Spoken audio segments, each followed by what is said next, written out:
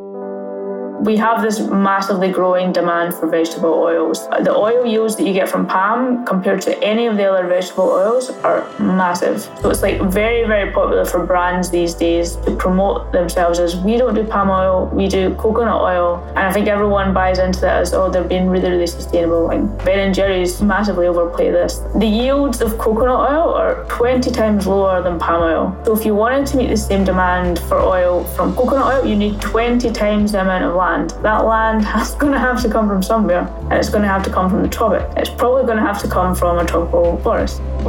That's geoscientist Dr. Hannah Ritchie, and this is episode 160 of the Proof Podcast.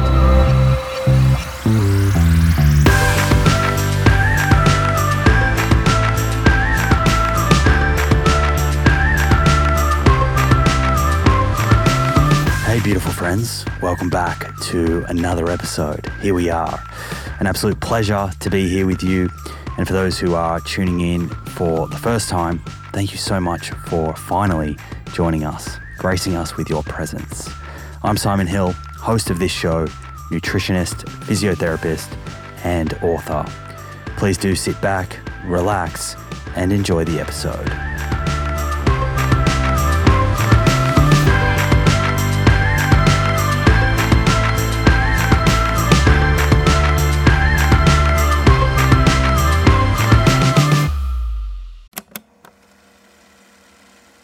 One of the best ways to track our health is to regularly get blood work done, so we can take a peek under the hood and get a feel for the state of our cardiometabolic and hormonal health. You can do this with your local doctor, or you can use a service like Inside Tracker. The nice thing about Inside Tracker is they make the process super convenient. You can organize their phlebotomist, a person who draws blood, to come to your house or office to do the blood draw.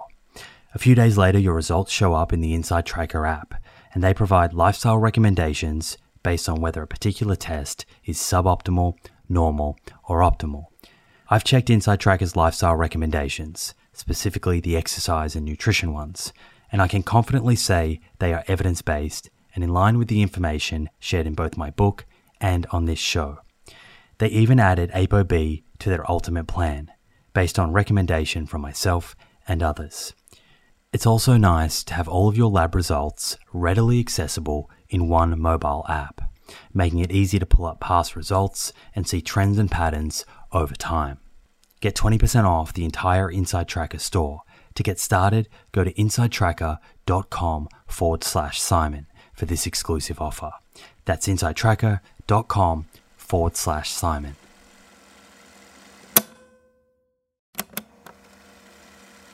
If you're a long-time listener of this show, you'll be well aware of the scientific evidence that supports a high-fiber, plant-rich diet for good long-term health.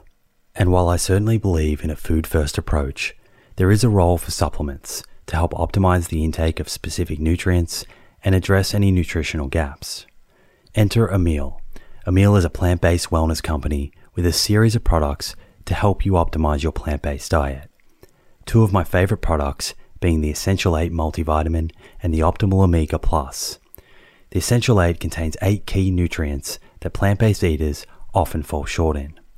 And the Optimal Omega Plus contains a direct source of DHA and EPA omega-3s, same as in fish, but from algae. In fact, taking Optimal Omega Plus daily, which contains 750 milligrams of EPA and DHA, is equivalent to eating 2 to 3 pieces of fatty fish per week, in line with the nutrition recommendations globally. To get your Essential 8 and Optimal Omega Plus, head to theproof.com/friends and follow the link, which will get you an extra 10% off your first order. That's theproof.com/friends. Our food system contributes about a quarter of global greenhouse gas emissions. I like to think of that breakdown in a simplified way as 75% is the energy and industry, and then 25% is food.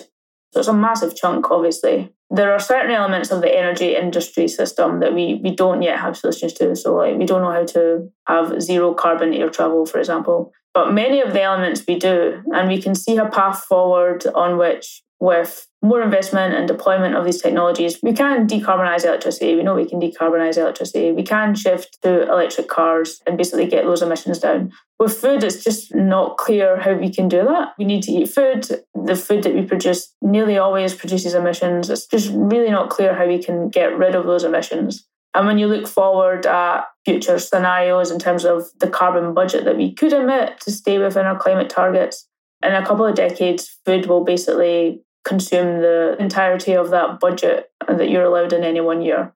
So basically, the point is it's impossible to meet our climate targets if we don't massively change the way we produce and eat food. So I think that's one dimension to it, and that really steals the limelight. But I think there's many other dimensions to it in terms of the water, global water consumption. 70% of water withdrawals come from agriculture, and we know that water stress is going to become an increasing issue. Agriculture is the leading driver of biodiversity loss worldwide. Even there, I think the focus often comes on climate change as the thing that's killing species across the world.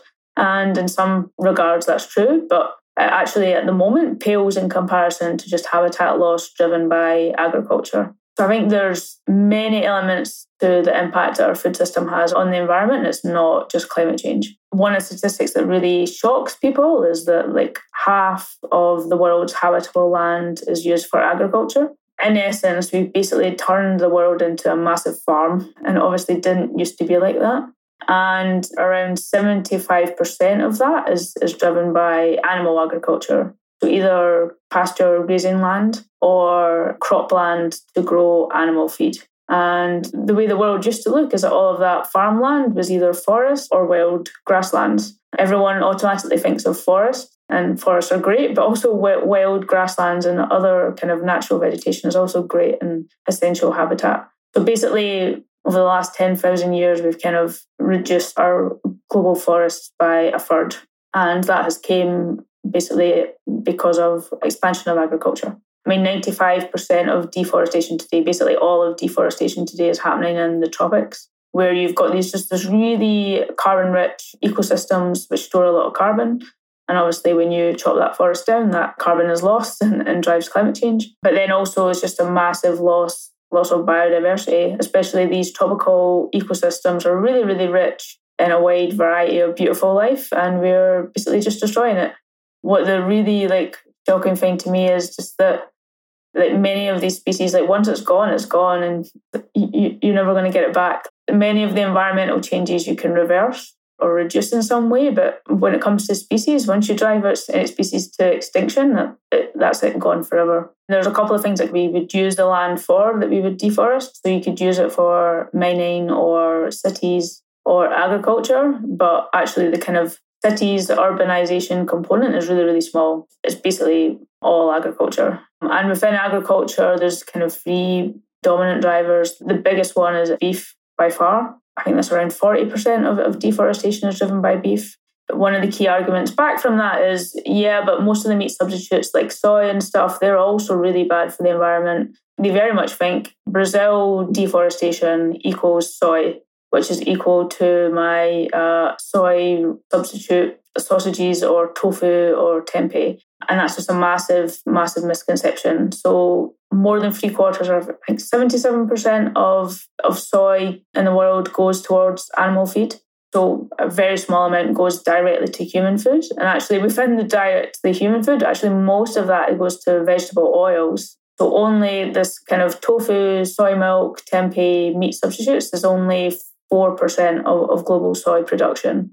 So a really, really tiny component. We have this massively growing demand for vegetable oils, and basically palm oil has stepped up to the plate. And the reason that palm oil has stepped up to the plate is because it's an incredibly productive crop. The oil yields that you get from palm compared to any of the other vegetable oils are massive. So if you compare it to, example, coconut oil. So it's very, very popular for brands these days to promote themselves as, we don't do palm oil, we do coconut oil. And I think everyone buys into that as, they're being really, really sustainable. And they definitely use that as a branding thing. Ben & Jerry's, you massively overplay this. We do palm oil free, we do coconut oil. The yields of coconut oil are 20 times lower than palm oil. So if you wanted to meet the same demand for oil from coconut oil, you need 20 times the amount of land. That land is going to have to come from somewhere. and it's going to have to come from the tropics. It's probably going to have to come from a tropical forest.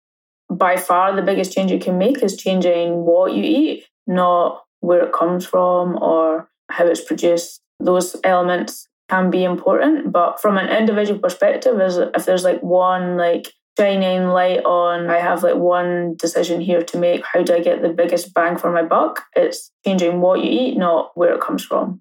One of my biggest frustrations, I think, is that this whole like local food movement, which there's many positive elements to it, and there are many reasons why people would want to shop local or buy local, and that's like totally within their value judgment on what matters on their buying decisions. But I think the notion that by buying local you're automatically buying low carbon is just not true, and it just doesn't match up with the research. And I've had conversations with people in the past, like people that I definitely would have thought would have known better, because they almost kind of work in tangentially in this space, would like very, very openly argue that I eat my local meat because it's low carbon, because it's local. And that's just not what the data says. There's a very, very clear logic there. And I don't want to imply that anyone should feel stupid for thinking that. Like, very, very logical that flying has a high carbon footprint. So if you're flying something from the other side of the world, then of course your food will have a high carbon footprint. Why logically that doesn't stack up is because a tiny, tiny percentage of food is flown. So only like 0.16%, I think, of food miles are flown. So like most of it's coming by boat, which is a relatively low carbon footprint. And then the other element on why that's just not as big a deal as people might think it is because the production and farm stage of growing food is where all of the emissions really are. So those combination of things is why the local thing is not as big a deal as people might think it is. In terms of the kind of hierarchy of foods in terms of carbon footprint, most of the plant-based foods are always at the bottom and have the lowest carbon footprint. But there are actually really large differences between animal source foods, which people, I think, underestimate the effect that not only like reducing the amount of meat that you eat can have, but by substituting one for the other. So the kind of hierarchy is kind of plant-based foods, usually best, followed by kind of eggs. Chicken is also pretty low carbon footprint. Then you would have pork, dairy, and then kind of lamb and beef are like way, way at the top, kind of almost as like massive, massive outliers. So even my overall recommendation is always to reduce meat and dairy consumption if you want to reduce your carbon footprint. Substituting chicken for beef or lamb has a massive impact. If people feel like they can't go fully vegan or vegetarian, then that substitution actually makes a massive difference. Seafood is a little bit of a mixed bag. You can get some kind of aquaculture systems which have a really high footprint just because they need really high energy inputs. But in general, fish can have like a pretty small carbon footprint. I think a reasonable way of thinking about it is that like a lot of the reason that livestock are quite environmentally intensive, not just in terms of carbon, but also land, is that they're quite inefficient at transforming vegetables into meat or dairy products. So if you think about how much you need to feed a cow for it to even gain 1 kilogram of beef you would get out of that, like most of the energy and protein there is lost. And when I say lost, I mean just like keeping the animal alive. Like it has a base metabolic rate, which you're just needing to feed it calories to keep it alive. And then any additional calories will get transformed into weight gain that you can then get back as a product. But that overall process is very inefficient. It's more inefficient for the larger the animal, which is why beef is generally worse, then pork is a bit better, and then chicken, the smallest animal, is generally better. Most fish are like pretty small and have like that efficiency of converting feed into product at the end of it is quite efficient. So overall, like fish can have a pretty small carbon footprint, but as I said, some of the aquaculture systems can have quite a large footprint if you're not careful. Like I know a lot of the labels and stuff on foods these days are quite confusing, but going for fish that are kind of like line and pole caught rather than dredged is a good barometer to go by. That's kind of the key thing that I look for. And knowing a couple of the types of fish that are less depleted than others is also useful. In terms of protein requirements, I think a little bit of what the environmental movement on this gets a little bit wrong is like I've seen loads of papers that have claimed that everyone in the world eats above the protein requirements, which for a lot of countries, especially high-income countries, we eat way, way more than the protein requirements. For poorer countries, if you go purely on the basis of like total protein, I think the requirement's like 0.8 grams per kilogram, which is like overall not that much. But the problem there is that the diets in many of these countries are 80+% cereals. There's no correction in that calculation for protein quality. I think that almost gets kind of played against this debate from people on the other side that would argue that you can't get your protein requirements from a vegan diet, which is obviously just not the case. You can meet even with the correcting for amino acid profile and stuff. If you have the right mix of foods there, you can definitely get your protein requirements on a vegan diet. If you've tuned in to the many episodes I've done focusing on cardiovascular disease, the leading cause of death globally, you'll be well aware that ApoB is a better biomarker for measuring our risk of having a heart attack or stroke than LDL cholesterol. The only problem is that not every pathology lab is set up to test ApoB levels. Fortunately, this has now been made easier by InsideTracker, a leading health and wellness company, founded in 2009 by experts in aging, genetics, and biometric data from Harvard, MIT, and Tufts that provides lifestyle advice based on your blood test results. With the new addition of ApoB, InsideTracker's ultimate plan now analyzes 44 biomarkers, including metabolic health markers like HbA1c, triglycerides, and blood glucose, important nutrients like vitamin D and iron, as well as hormones like cortisol, sex hormone binding globulin, free testosterone, and total testosterone, before giving you science-backed lifestyle advice to optimize your health and longevity. Your data tells the story of your health. With InsideTracker, get to know your story and create a lifestyle that delivers better health for longer. Get 20% off the entire InsideTracker store. To get started and redeem this offer, go to insidetracker.com/Simon. That's insidetracker.com/Simon.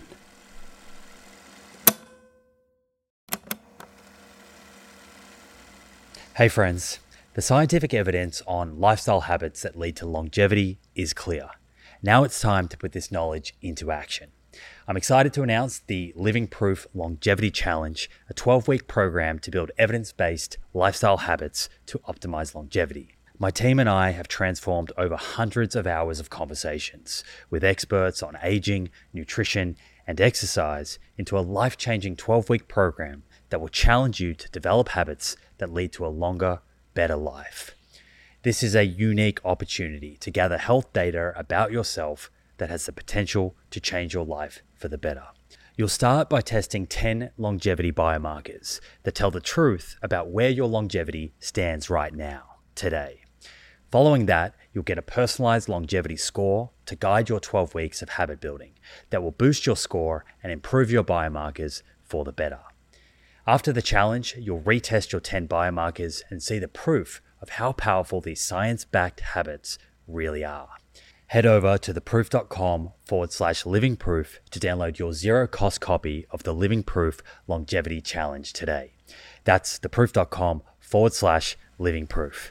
Look forward to joining you on this journey. Many of the diets that are eaten around the world today, especially in poorer countries, they're meeting the total protein requirements, but they're not getting the right variety in there to get the protein quality. And I think that makes it very easy for people on the other side to attack the kind of vegan diet, which is why I think that many of these meat substitute cell-based proteins could play a really big role, but only if we really, really massively drive down the costs and massively scale up scalability. If they can massively undercut the price of meat. And meat there is almost a status symbol of wealth and richness and emulating what we have in the West. And I think if we don't manage to get these other technologies to scale and able to undercut that, I think they're going to go down a very similar pathway that we've been down in the West. The curve there is going to be in terms of scalability. The more and more we make, the cheaper and cheaper it gets. But I think there's a massive, it's always the case with technologies, they're just in a massive initial phase of development and scale up that is going to be quite expensive to begin with, but will get progressively cheaper over time, hopefully. When people think of like water stress or water conservation, their automatic thought goes to like turning off the tap when they're brushing their teeth or having a shorter shower, which in some local contexts, especially in dense cities and kind of drought-prone areas, is definitely a thing. But globally, at kind of macro level, most of the water we use is used for agriculture. I think that's the biggest thing to keep in mind. Many of the trends are very similar to what we'd see for like carbon or land. So beef, lamb, dairy has a high water footprint. Nuts also have a high water footprint. That's probably one thing to be slightly aware of if you're going more plant-based, that there is potentially a bit of a water cost in terms of if you're eating a lot of nuts as substitutes. We are pretty much a water planet, but the amount of available fresh water resources that we can tap into is much, much more limited. And especially in local context. I mean, the key point with water is it's very hard to move around. I mean, we have lots of water here in Scotland, but you can't just ship that really across the world. That's going to be compounded by increased extremities in terms of water availability, either way too much at a given point in time in terms of floods or extreme drought. That combination of not having water exactly when you need it is a big issue. And then also water quality. So some of the kind of impacts of climate change, especially nearer coast, there is the potential that there you can basically really lower the water quality in terms of influx of kind of saline water from coastal lines. I think on the water stuff, there's a whole other lens, much more on the producer side of things in terms of how we implement irrigation technologies and whether we can do desalination. So I think there's a whole other like technological producer lens to the water story. A question I always get a lot is like, which type of milk should I drink? Because the whole vegan or plant-based milks are becoming a much bigger thing, which is great. But there's now like a range of options. I think the point there is that any of the plant-based options have a better environmental profile than cow's milk on every metric, whether it's land use or water or CO2 emissions. So if you're substituting for any plant-based milk, it's a good thing. And then you can get into nuances of which one is better or worse. I think oat milk generally comes out best on most metrics, but all are pretty good. My overall barometer on how to reduce the impacts of agriculture is to use the least amount of land possible. Like I think that whether we're growing crops or raising livestock, I think a big thing is we just need to massively reduce the amount of farmland that we have. We need to give it back for forests to regrow and wild grasslands to regrow. And from an animal livestock perspective, that's cramming them into a tighter space. That reduces the amount of land that we use for agriculture so we can grow other stuff and forests and trees. And then the other dimension to that is like it comes back to this discussion we had on like the unfortunate reality that animals burn calories staying alive. They also burn calories moving. The less they move, the less you need to feed them to produce meat. So from like a really horrible perspective, like the best and most efficient way to grow meat is to stop animals moving and make them gain weight as fast as possible, which basically means cramming them into a smaller space. The research on the regenerative agriculture is, the whole argument there is that you can basically sequester lots of carbon in the soil. And generally the research doesn't really back that up. Some systems can store more carbon than other pasture systems, but often come at the cost of more land. So although you might store more per hectare, the fact is you're still using much more land. And my general barometer on this is use as little land as possible. So there are massive trade-offs there that I think just don't stack up in the overall debate. The reality is, like, for at least for many, many years, we're going to continue producing beef. Like, that's just a reality. And there are better ways of doing it. And we should be picking the systems where it has the lowest footprint. The way to minimize the environmental cost of your diet, my advice would always be vegan. So I think my overall advice would be to start with substituting beef and dairy for chicken. And then I think once people actually start taking those initial steps, become much more open to seeing that there are a wide range of plant-based foods that are actually not just like eating lettuce and lentils. They see that there's a wide range of incredibly tasty and nutritious foods. and they get more and more into it and then actually continue shifting towards a more plant-based diet. My biggest concern is always with pace. I think it's changing, but I think it's still changing way too slow if we want to actually make a massive difference in the next few decades. If we don't change how we eat and how we produce our food in the next few decades, we'll miss our climate targets and we will lose massive amounts of precious forests and ecosystems. I think that's just the reality. I think on the climate stuff overall, governments are waking up a bit and taking a bit more action. I still think energy hogs the whole discussion on climate, which in some sense makes sense because it's 75% of emissions. But the food component is so integral to us meeting our targets that you can't neglect it. But I think it's quite easy for governments to neglect it. The narrative of the whole energy story for governments is quite easy. Like, people like the story that we can get off fossil fuels and we can produce our energy from nice solar panels and in this really clean way. I think with the food stuff, it often seems a lot more personal, and there's like a bit more contention there in terms of governments not wanting to mandate consumer choices. And I've also had this issue with supermarkets, for example. They also don't want to choice edit for their customers, or a bit less keen to get involved in that discussion. So I think there's a bit more resistance from governments there. What I would like to see from governments in the next couple of decades, I think behaviours and attitudes are changing. I'm concerned that they're not changing quick enough. I don't think they're changing quick enough that we would get there from that alone. So I think we need these technological changes on substitutes and cell-based meats to come in and become pretty cheap, so that the choice is almost inevitable.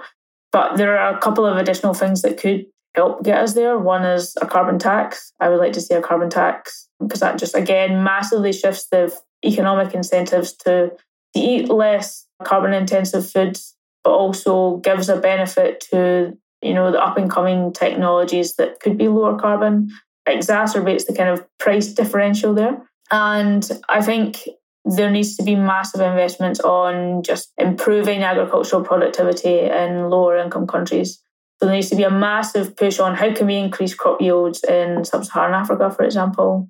And the other one additional thing that I think richer countries need to contribute to is this opportunity cost of not cutting down forests. I think for lower income countries, they're not just cutting down the forest for no reason. They're cutting down the forest because they need to grow food and they need an income.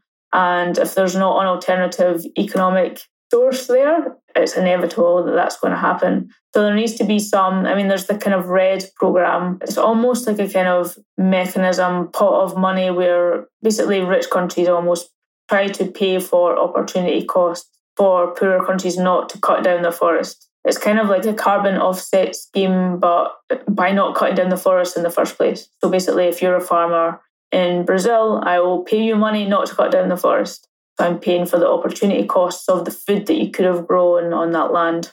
And I think if we're to stop tropical deforestation, I think that's kind of inevitable, that we need some economic mechanism there that makes up for these costs. So I think those are the key things that I think we need to address in the next few decades. The really significant changes that shape the world, whether that's the environment or poverty or health, are these kind of gradual changes that develop day by day, but one after the other, which on any given day might not seem like a lot, but cumulatively over years or decades is absolutely massive and absolutely transformative. The odds are a little bit stacked against us, and we shouldn't underestimate the scale of that challenge, but this is basically the first time in human history that actually it looks like it could be possible if we make the right choices. I'm still optimistic that we can do it. There we go. How did that one land for you? I hope that you found it interesting, instructive, illuminating, all the things. Of course, if you did, please do share with your friends and family on the socials. The more people that we can help together, the better. And while you're there, make sure that we're connected too. You can find me on Twitter and Instagram at plant_proof. That's at plant_proof. And on that lovely note, it's time to bring this one to a close. Thank you so much for hanging out with me. I appreciate you and I look forward to repeating it all again in a few days' time. Until then, remember, more plants, my friends, more plants.